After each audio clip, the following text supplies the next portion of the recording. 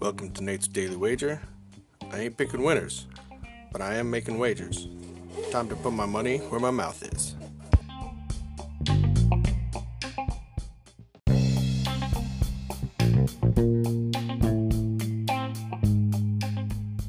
This is Nate's Wager for May 21st, 2021.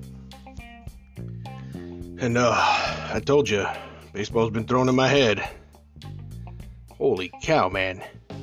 Really? Ugh. That was a football score. Brutal. Alright, well, lick our wounds a little bit, walk away from baseball. Let's get back to the NBA where we've been doing well. And we got Warriors taking on the Grizz tonight for, I think this is actually a play-in game. So I think this one actually loser goes home. So, I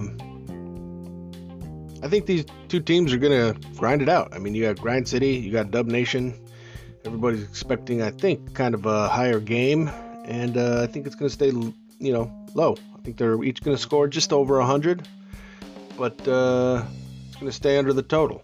It's currently sitting at 220.5. I like that hook. So that's what our play is going to be. So we're going to go under 220.5 points between the Memphis Grizzlies and the Golden State Warriors in tonight's NBA action. See anything better than that? Pound it. That's my pick, and I'm sticking to it.